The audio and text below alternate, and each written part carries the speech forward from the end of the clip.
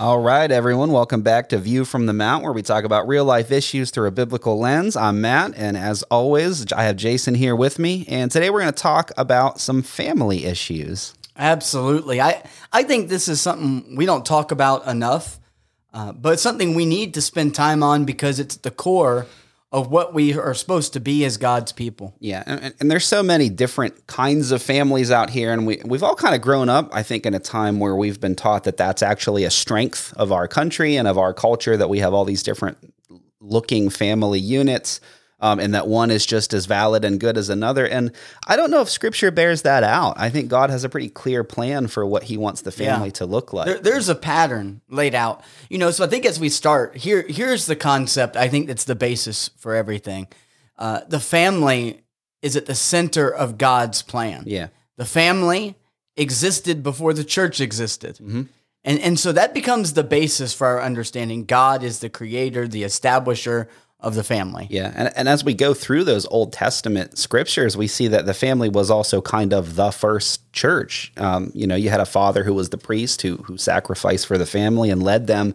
And so I think it started with the family, and then the church kind of came out of that. And so I think our churches and even our society today, that has to be the basic building block. I wonder how much you mentioned that kind of sparked the idea in my mind. How much of this has become difficult because we don't live in a patriarchal society. So this idea of nuclear family or traditional family is increasingly being lost in our society. Yeah, it's being lost. And I think it's also kind of being intentionally squashed by some quarters, because to try to come back to that sort of, father-led family unit has become politically inconvenient. This whole patriarchy thing and the feminist movement.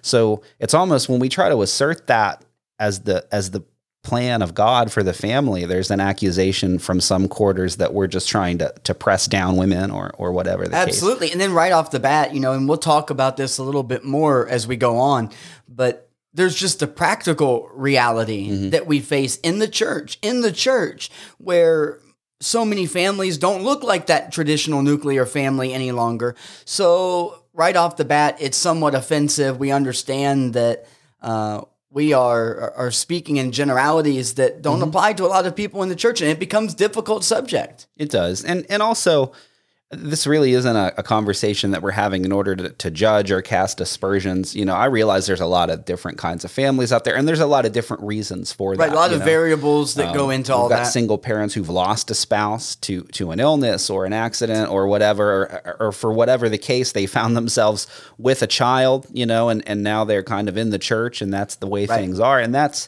we understand all those different situations. Right, and so we're talking ideal. Yeah. We're talking what God's ideal is, and God's ideal is better for the community, or however far you want to spread that out, and it's better for the church as well. And if your family doesn't fit that ideal picture, depending on the reasons why, don't think of this as a judgment that's being cast. As we point out the ideal, we're pointing out also a clear direction to move toward. And I think that those that aren't living in the ideal, so what I mean by that, maybe a single parent home, a divorced home, whatever else the scenario might entail, not to mention getting into two moms, two dads type homes, right? But no matter what we try to deal with, it's so complicated. All these situations are complicated. Yeah. And so we're not casting a judgment, but I think the people that have been, families that have been divorced should be the first ones to be able to tell you that divorce stinks. Yeah, it does. And I know some single parents out there that are doing a great job. They love their kids. They put all their time into their kids. But we can't pretend like kids aren't better off with two parents, a mother and a father, because that's how God designed it to be. So could we also, and I don't know if this is 100% accurate, but when that ideal is not met, there are consequences that we might not ever be able to know.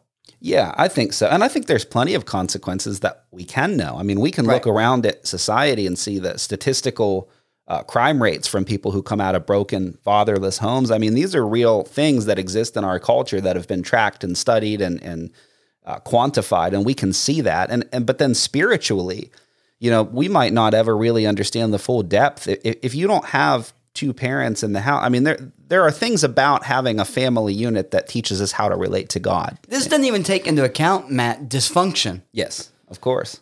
So we both come from dysfunction. Mm-hmm.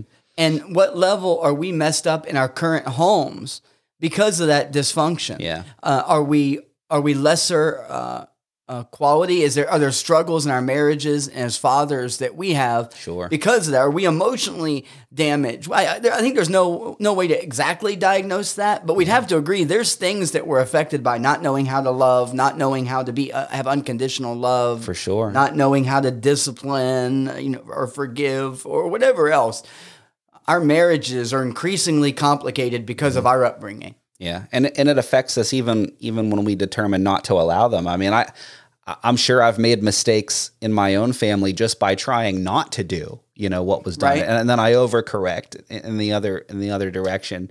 And so, yeah, that it absolutely does have an effect on our families going forward, and then it's going to affect. So our God kids. has an ideal. Mm-hmm. God has an ideal, but from very early on, that ideal began to be broken. Yes, Right, whether that be Lamech and polygamy, that ideal, one man, one woman for life as Right. being the center of the family, and then continuing on. I mean, you just read through the scriptures and you see the pain and the hurt and the problems that emerge from individuals and communities because of the ideal not being met. yeah, and so I think we need to talk about some different things about how God planned the family to look in terms of structure and why God structured the family the way He did, and also how the family ought to function in order to be God's plan for the family.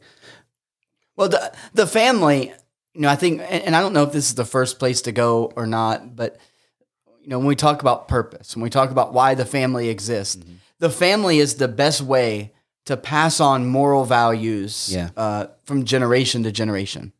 Yeah, that's true. And what we've done is we've passed the buck to the church as being the center of passing on morals and virtue. Yeah. And I believe that's secondary at best. I believe that the primary place where that should happen, that's not, I think what the temptation is to think that, well, we're not living in patriarchal society anymore. We're not living under the Old Testament. The church is central. The church is central. And I don't believe that is bound up in the Old Covenant. I believe that's a timeless principle, an eternal principle. Yeah, and we can see that Old Covenant stuff where the parents were instructed to teach their kids all the time. As you walk along the road, when you get up, as you lay down, all the time. It was a time of instruction on the scriptures and on how to live your life in an upright way. And I wonder, do you think this is a problem that exists just in like sort of Western culture, or do other countries do better at this? Because what I see here is, you mentioned that people put it on the church. Well, that's kind of an extension of this whole, let the government educate my kids, public school sort of mentality. You've got parents out of the home, both parents working most of the time. And so they don't spend that time with their kids that maybe at one time they just naturally would have. And I didn't even consider that aspect to how that ideal might be at least dented, cracked, with the idea of, two parents working, whatever else, and I'm not talking about right or wrong with that. I'm talking about the fact that there's a very real need for that to happen because of our lifestyle expectations. And that might not be present in other societies. They might be more patriarchal, but I believe that, and I think we'll kind of come to this, but the family, there's a spiritual thing behind this. The family is under attack. It is. It absolutely is. And we're being taught that it's not necessary for people to get married. It's not necessary to even really have a child if you become pregnant with a child. It's all about the self. It's all about what's convenient for you. And this an endless conversation about where the problems lie and how that progresses. So like you mentioned, dual working homes, and then we talked about single family and divorce and all these other things. There are so many scenarios that come to the table with this, and I think it's dangerous for where we're headed. I think where we're headed in American society is dangerous. I don't think we're unique. I think the family's always been attacked.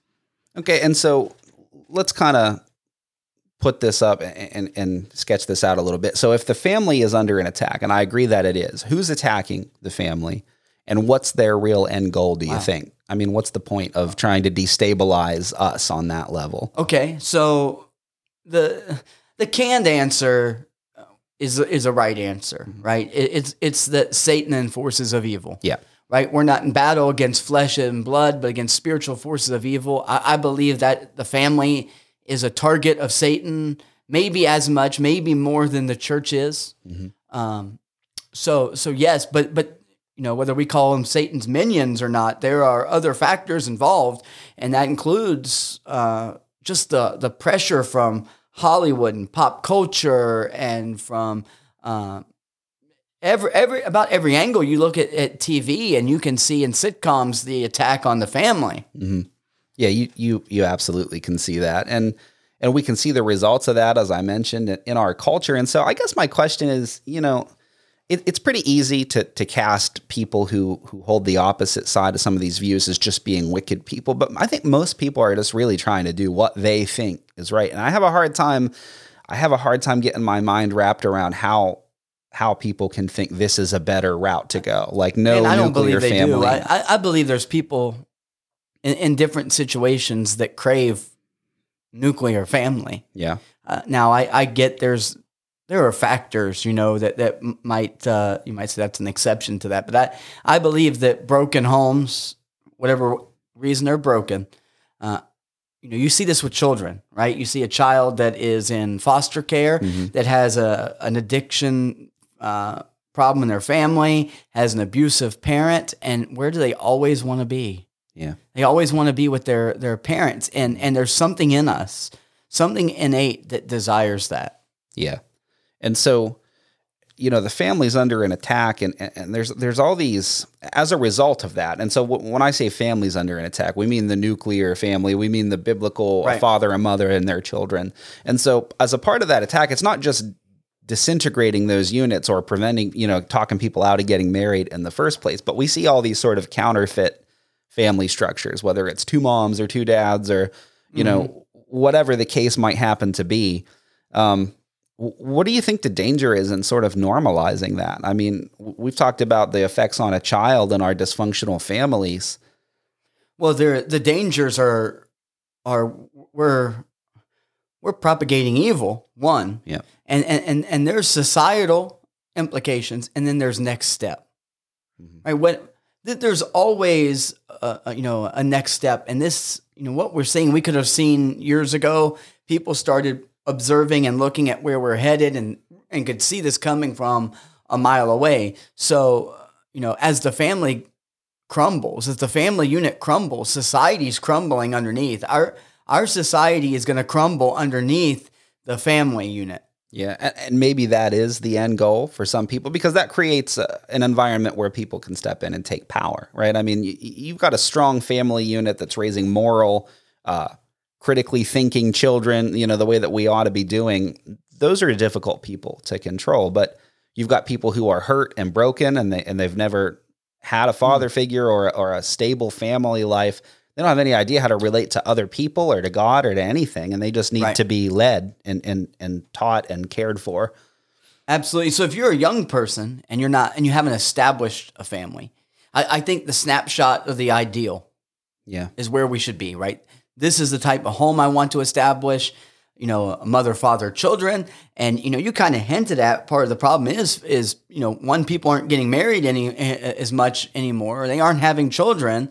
And these are societal problems as much as they are spiritual problems. Those are going to be lingering problems in our society. Yeah. And I, we're seeing this for some different reasons, I think. So when we talk about why people maybe are starting families at a lower rate than they used to, for some reasons it's people are holding off for a career or to to make enough money, or we're going to wait and get married until we can buy a house, or I need to clear some of my debts out of the way. There's all these reasons. No, it's all selfish. Family is selfless. It is, but I've heard people make these arguments of it will be best for my family if I have an established career. And I can't articulate enough. Don't wait on that to start a family. Some of our best memories when we got married, my wife and I, not Jason and I, when my wife and I got married, we we had some tough times. I mean, we weren't making much money. We both had, minimum wage sort of jobs. And some of our best memories come out of that time of being close and working together to establish ourselves. And getting your feet set on the ground, that's something that you do together as you grow your family up. And sometimes I think if you've got these people who've waited until they're 30, 40 years old to get married, they've already established themselves as an individual, and trying to now build someone else into that life the way that a marriage ought to be intermingled is really difficult. Yeah. And children, create a different dynamic in that, children aren't a burden, they're a blessing. Yeah. And we need to talk like that more often.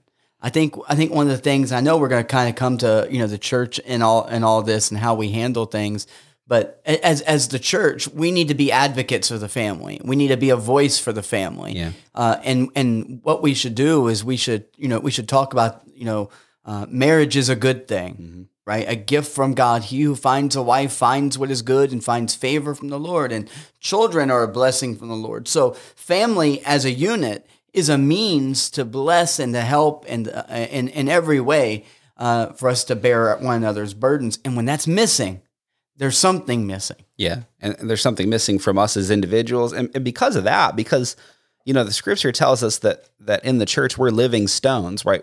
We make up the church of Christ. And so when we're broken, when we're flawed on those levels, it affects the structural integrity of the church. And, the church needs to teach that, but also, the way the family is, the strength of our families is going to affect the strength of our church. And it's on the most basic level, and I'm sure this is why God planned it that way. You've got a husband and wife come together, and the Bible says they become one flesh. And then your children are an extension of that. You're related to and connected to your family in a way that you're not to anyone else. And if that's not a way that teaches us how to be the church, I don't know what else could be. And we see, the church is this small unit with the Father at its head. And then we see the church is a larger, blown up sort of picture of that same structure. And then Christ is the head of the church. It just keeps building in that way. Yeah, absolutely. So, we do need to, and so let's talk about this a little bit.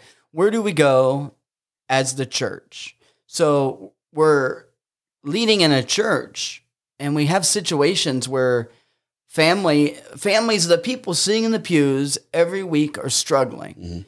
I think about this quite often. I get up to preach, and there's situations I know about and some I don't know about. There are marriages about to collapse. Yeah. There's people on the brink of divorce that I have no idea. There's adulteries that are going on. There's abuse that's going. All that stuff is taking place, not to mention all the dysfunction that people bring to the table from their past and their present. So how do we navigate that as the church? We can't not teach what the Bible says. Sure. And I think we can address these things broadly from the pulpit, teach these principles.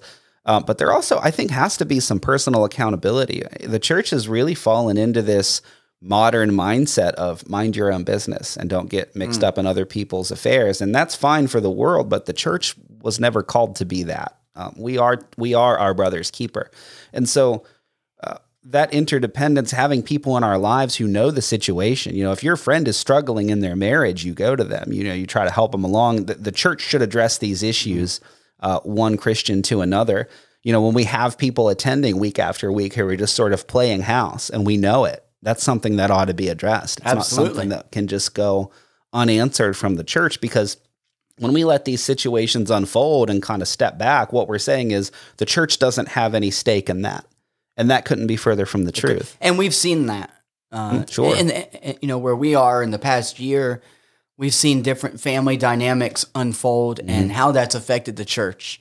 Whether that be people leave the church, people take sides, or just the spiritual crushing that leaves of an individual. You cannot have family problems. And I think the Bible plays this out, right? Where it over and over again, it talks about, connects like our marriage, and our walk with God hearing our prayers or whatever else. You can't have a bad relationship with your family and expect to have a good relationship with God. No, you absolutely cannot. And so as we talk about these things, we're saying, yes, let's address these situations in the church, but that can be a messy business, right? It can be. And especially when there's really a problem, it seems like the more there's really a problem, the less people want your nose in it. No doubt. And so things can get hostile and they can be uncomfortable. Well, about a month ago, I'd been preaching through the book of Malachi, and I mapped this out, and I got to the passage, God hates divorce. Yeah. So I was going to preach on marriage and divorce that Sunday, and I did, and well, I did. You can see, I could see in the eyes of some people the hurt that came with that. I had more comments on that than maybe the average sermon, just because there were raw wounds. Yeah. There were tears. I wasn't hateful. I wasn't mean. I wasn't vindictive about it. I think I'm not sorry for speaking the truth. It needed to be said. No one was offended in that way. Yeah. But it does open wounds. It does. So preach on divorce, and half the audience has been divorced. Right. That's the reality in the church. Yeah, that's or true. half the audience has been affected by it. At least half the audience has been affected. Yeah, but sometimes I don't know. Are we opening wounds when we do that, or are we exposing them? I've got doing the youth ministry here. We've got kids that come in from rough situations and bad homes. The wounds are there. They're hurting, and they don't know how to trust God. They don't trust me. And you can tell. Not only have they had people who've hurt them, and that causes an issue. They've had well-meaning people, say nice things and offer to help, and then fall short and fall away and not follow through. And so even an offer to help is met with skepticism. These kids are older than their years, and they've been through hard stuff. They have, and we've seen people that have been hurt by the church. Yeah, we've seen horror stories, but by far, I've seen more people hurt in their homes. Mm-hmm. The home it can be the biggest source of blessing, or it can be the biggest source of pain. I think that might be, to go back to answer your question about why people aren't wanting to establish family. To love is to make yourself vulnerable. Yeah. When you choose to love somebody, what you do in marriage and you do when you have children, we've got millions of kids running around in our house. Right. And every time I realize that can be a great blessing, as God intended and designed it to be. But there are potentials of heartbreak that would not be there if we did not have children. Not only potential, I'd say there's an assurance of heartbreak. Yeah, you're going to cry. We're talking real parenting, right? We're talking real parenting where your children, you're wondering if you're getting it right. Your children aren't obeying. They might rebel. They might choose not to love you. Something physically could happen. Yeah. And you set yourself up for heartache, and people aren't willing to make themselves vulnerable to love. Yeah. And I would contend, you're going to have heartbreak no matter what you do in your life. And having a family is worth it. That's the irony of it. Right. The irony of it is that not having that, it's still, this principle is still true. It's not good for man to be alone. No, because, you look at these people who, have a problem with cutting themselves, for example, because they feel so empty that even hurting is better than feeling nothing. It's better than emptiness. And I would assert the same is true in our lives. Yes, having a family is going to cause you to have heartache, but it's certainly better than the emptiness that you're going to experience alone in your life. That's not good. It is a blessing. God says it's a wonderful blessing. It really is. And it's worth it. It's a blessing when it's functioning right. It's not a blessing when it's a disaster. Yeah. And so we have to restore not only the nuclear family, but the biblical roles. Yeah. Yeah. And so the Bible talks about this in different places. You got Ephesians that kind of sets out some rules for the household. Husbands, love your wives as Christ loved the church. Wives, subject yourself to your husbands. Parents, be gentle with your children and don't try to frustrate them, that kind of thing. So he's definitely set up some parameters for how the family ought to function. And that started all the way back in Exodus or Numbers or whatever, where he's talking about teaching your children and raising them up in the way that they should go. And so what are some of the key points that, we talked about what can the church do? I think maybe teaching on these things. Yeah. And so what are the pillars? I think, and I'd love to unpackage this just a little bit, but one thing I think is that family and the church should be intertwined. Yeah. And, they are two separate entities. God created the family first, and he created the church, and he had to redeem the church with the precious blood of Jesus. I get that. But while the family is the unit where morals and values are passed on more, the family should be heavily involved in the church as a unit. Yeah. So when when that doesn't happen, when mom's taking the kids to church and dad's not the spiritual leader, or there's some other weird dynamic that's unfolding, or when church is not an important part of the family life, I believe that's setting yourself up for disaster. The church is not peripheral to your family. It is central to your family. Yeah, I think that's a really good point. And by that, I'm not talking about the church services. Yeah. I'm talking about the one another's. I'm talking about church life and church services. But as a family, we do church together. Yeah. Right? We get up on the Lord's Day, we get dressed, we come to church Sunday morning and Sunday night and Wednesday night. So we do that as a family, but our lives revolve around the church. Yeah. And that really kind of nicely leads into one I was thinking of also, in that when your life is centered around the church, we still give our family a priority there. And sometimes people think, well, because I'm serving God, my family can go on the back burner. They need to understand. And they don't realize that by taking care of our families, we're serving God. Right. God does come first. Yes. And so like I've tried in my mind to separate what is it that I'm doing that's devotion to God, and what do I do that's devotion to the church? Yeah. They're not the same. No, they're not. And so when something that I do is devote my devotion to God, then I have to put that above my family. Yeah. When something is devotion to the church, I should not sacrifice my family for that. Right. And I've heard people say, in the priority list, it would be God, family, the church. And I've tried to live by that. And that can be a challenge, especially in ministry. And all three of those do have their concentric, sure.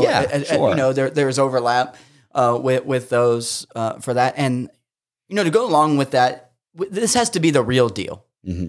Right? Your kids spot fakes from a mile away. Yeah. Right? So I believe that we really need to be in our homes, living lives of integrity. Yeah. And really in pursuit of Jesus. And my kids need to see that in me. That they don't see perfection in me. Yeah.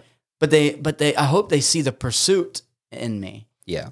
And I think what that looks like is obviously, some personal time in the Word. Let them see you taking that time with God, that you would pray together as a family. I think one of the greatest things that a child can see is you treating their mother, the way she ought to be treated. And the whole thing starts with our marriage. So many families, they let the kids come between the husband and wife, or they elevate them even above that. And then the children go and the marriage collapses. Well, we had to develop this on our own. Yeah. Right? We didn't learn that from observation. Mm-hmm.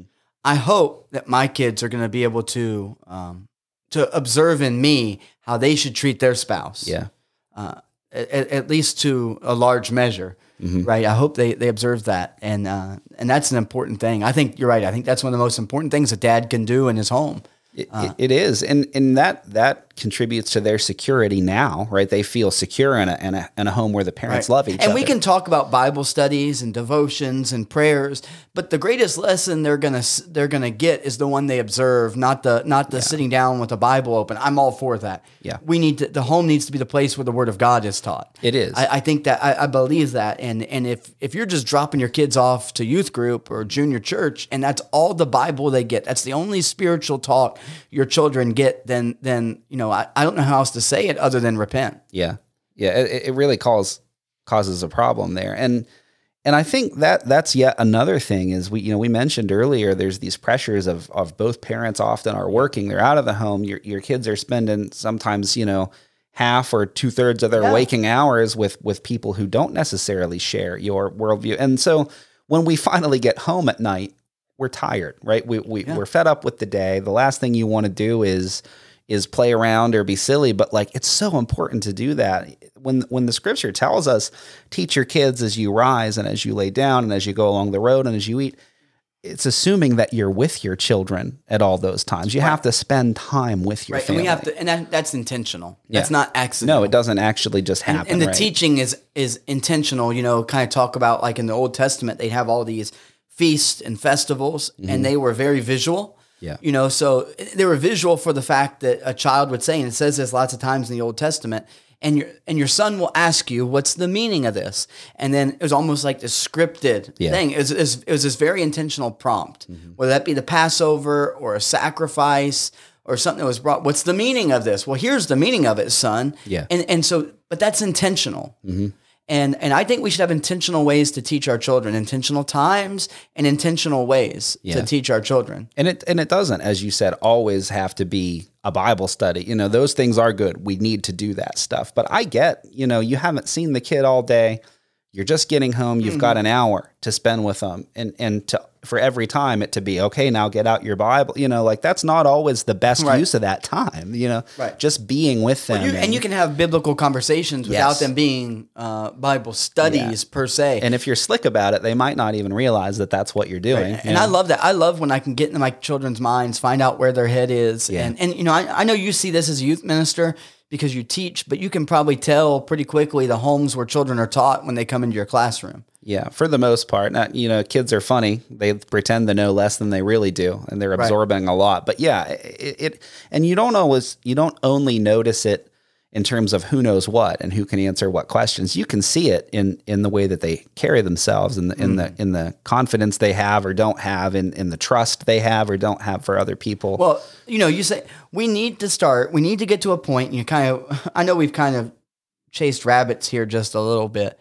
but I believe that we need to get to the point where, as a church, as a leadership, family is a spiritual dynamic. Yeah. It's part of their spiritual life, and we need to hold parents accountable for their parenting. Meaning, when little Johnny is rebellious, that's not Johnny's dysfunction. Yeah. That's very likely mom and dad's dysfunction. And the answer to that is a gracious rebuke. Yeah. It might just be that. And so I think we need to learn to be able to hold parents accountable and teach them. Most parents have, you know, kids don't come with a manual. No. You know, most parents have no clue how to raise godly children. Yeah. And in the spirit of understanding the times and what we ought to do, right?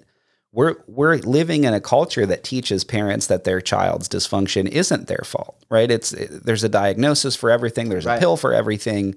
Nobody stands accountable for anything at all. And so it's not surprising that we see parents who think that way. And part of this is going to be teaching them, you know, how to be a godly parent. How to love and discipline, how to correct and teach, all those things. And so maybe we do need more teaching. Maybe we need more teaching and seminars and Bible lessons and sermons on family. You know, and I'm not a huge, you know, advocate of like counseling and other things like that. But I believe if we did more of this counseling from the pulpit, we'd have less in the office. Yeah. And also, if you're a solid Christian family, take a younger family under your wing and have them in your home. Spend time with them. Talk about, hey, you know, the pressures of parenthood or whatever. And as you're doing that, convey some of that wisdom. Let them see it in action, because I do think, you know, we've talked before about more is caught than taught. And sometimes we overblow it with programming and you know, special Bible studies about this or that, when discipleship is maybe a more effective tool there.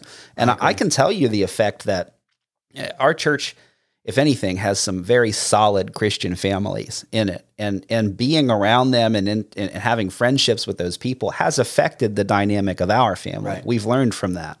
And you it's start not to see what you'd like and what you don't like, or what you like. And we've never taken a class on that, but we've just learned by, I mean, I think that's what discipleship is. Well, if you aim at nothing, you always hit your mark. Yeah. Right. So we had to, what's our aim? And what's our target? Our target's godly children who are going to have godly children who are going to have godly children. Yeah. That's our aim. And so we have to be intentional about reaching that. That doesn't happen accidentally. Godly children are not born, they're made. Yeah. And I think we need to work that in. And we need so as a church, we fight for the family. Yeah.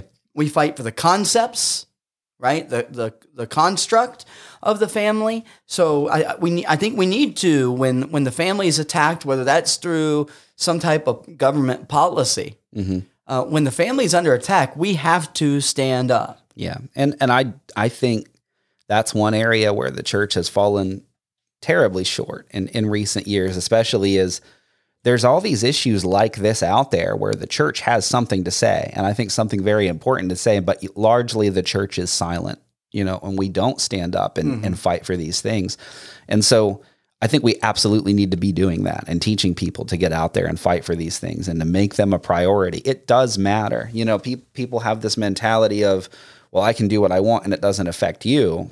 But the disintegration of the family unit does affect everyone. It affects it, not just that family. Well, we're seeing that. Yeah. Right. And our from the time of, because we're close enough in age, from the time that we were born until now, there has been a slow fade in the family leading up to a quick crumble. Yeah. And so some of the things we're seeing, whether that is an increased divorce rate, dual working homes, those were the start. Yeah. But then, in our adult life, we started to see, gay marriage become legal. And now, we're so far past that. Yeah. The conversations are just absurd. Yes. That are related to the family, and we're reaching the end, the expected end. It's a very predictable outcomes. Yeah. For anyone who would honestly see what's going on and see the writing on the wall, the slippery slope sort of argument almost gets laughed off at this point, and yet it is so predictable. And that's one big problem, is that we can become complacent with these small things. And yet the people who are fighting for these ends that are counter to what the church might want, they're perfectly content to play the long game. They're content to raise up a new generation of kids who don't value these things and don't understand why they would ever have been valued. And we sit by and let small thing after small thing happen, and we don't stand up and fight against it until, like you said, then all of a sudden it's a rapid succession crumbling of things, and we're left to wonder how it happened. Not to, there's spiritual dynamics there. Yeah. Is that spiritually dangerous for individuals, future generations, for the church right now, for all that? But I really believe what we see is the erosion in society. Yeah. I don't know if it's sustainable, and I'm not trying to be like gloom and doom, and aside from whatever factor God judgment on nations might be, aside from that, I'm just talking that I think from a secular standpoint. Yeah. Someone would be able to look at history and say the disintegration of the home leads to the disintegration of societies. Yeah. And I think Gibbon talked about that in Decline and Fall of the Roman Empire, the disintegration of the home. And I think that we're really beyond that. Yeah. No, I agree with that. So this conversation right now is not, let's watch out for it because it's coming. That was in the 90s. Watch out, it's coming. And a few people were like, well, that's conspiracy theorists. Well, it's arrived. We're having to rebuild the walls. Yeah. We got to rebuild the walls, and it's not protect the city, it's rebuild the city. Yeah. And we can't get the cart before the horse there. I don't think that we can strengthen the church and then hope that will strengthen our families. I think we have to strengthen our families. Amen. I think, you kind of asked that, we were preparing, and, Matt made a statement, something like, you said, is it so goes the home, so goes the church, or is it vice versa? And I think we agreed that it's as the family goes, the church goes. Yeah. The church can only be as strong as the family unit. That's true. As a whole. So, man, I'm convinced that as we talk about church health and church growth, maybe we need to talk more about family health and family growth. Yeah. And I think that I've done the family growth. Yeah, you have done that. So as if you're listening to this and you are a part of the church and you're kind of in agreement with what we're saying, we just encourage you to kind of take action on this. And if your family is failing in these areas, or just not doing as well as you think they ought to, make an intentional effort to get into the Word, to be praying, to be intentional with your family. And if you think you've got a good handle on this and you've got a solid family, then go in search of a family who needs propping up and disciple them. Help your church to address these issues, because we really do have to focus on some of these things, because it's going to bring the church much further back in line to what we ought to be. And I know we're wrapping up, but let me say that we show grace when the ideal is not met. Yeah. People need people that have not met this ideal. So like you're listening and you're like, man, I'm divorced. Mm-hmm. I've got a bad marriage. I mistreated my spouse. I've been a bad parent. My children are grown. You can't go back and unscramble an egg. Right. And so there's grace. Mm-hmm. And so we want to be loud and we want to be bold about what the dynamic is for the family, but we don't want to do that at the expense of individuals. Right. So there is repentance and healing and change and all those things that are involved in this conversation. And so, but that doesn't change the ideal. Right. Right. We don't apologize for the ideal. No. And so, but I just want you to know, anyone listening, that, man, if your situation's bad and it's been beyond repair and the way to repent of divorce is to not do it anymore. Right. Right. It's not to not marry. It's to not do it again. The way to repent of being a bad parent is to stop being a bad parent. Right. And that might mean some hard conversations, and it might mean some difficult changes need to happen. But just like with anything else, when our ideal is not met, grace abounds. Yeah. And we're called to look toward the future and do the best that we can. When Jesus talked to the woman at the well, he said, "Go and sin no more." Right. And she had previously had 5 previous failed marriages, and then she was shacked up with somebody. Yeah. Man, talk about someone that screwed the family unit up. Yeah.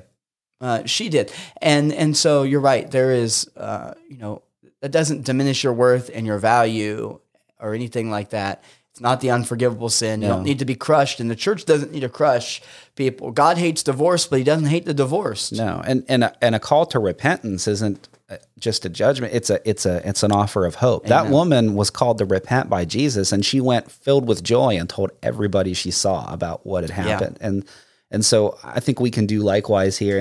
And if you need support from your church family and any of these things, we, of course, here at Lake Mount would be glad to offer that to whoever we're able to, and go to your own churches and get that same support or offer it to someone else. So I think we've pretty much covered as much as we can on this today. This is probably one of those subjects we can always circle back to. And I didn't expect, we kind of filled out just a outline of what we we're going to do. And Matt was like, man, that looks a little bit like a lesser content, but we managed to do it, and apologize if we kind of went every which direction, but I think covered some of the bases, and I hope that was a blessing to somebody somewhere. Yeah, for sure. So thank you, as always, for listening in with us today. You can find more of these episodes and also some sermons and lessons at our church website at lakemountchurchofchrist.org.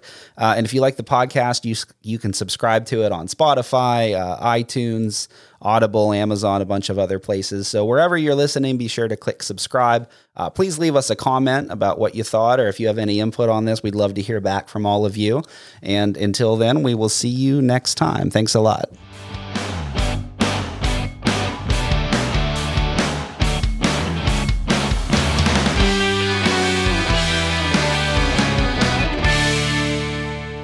Amen.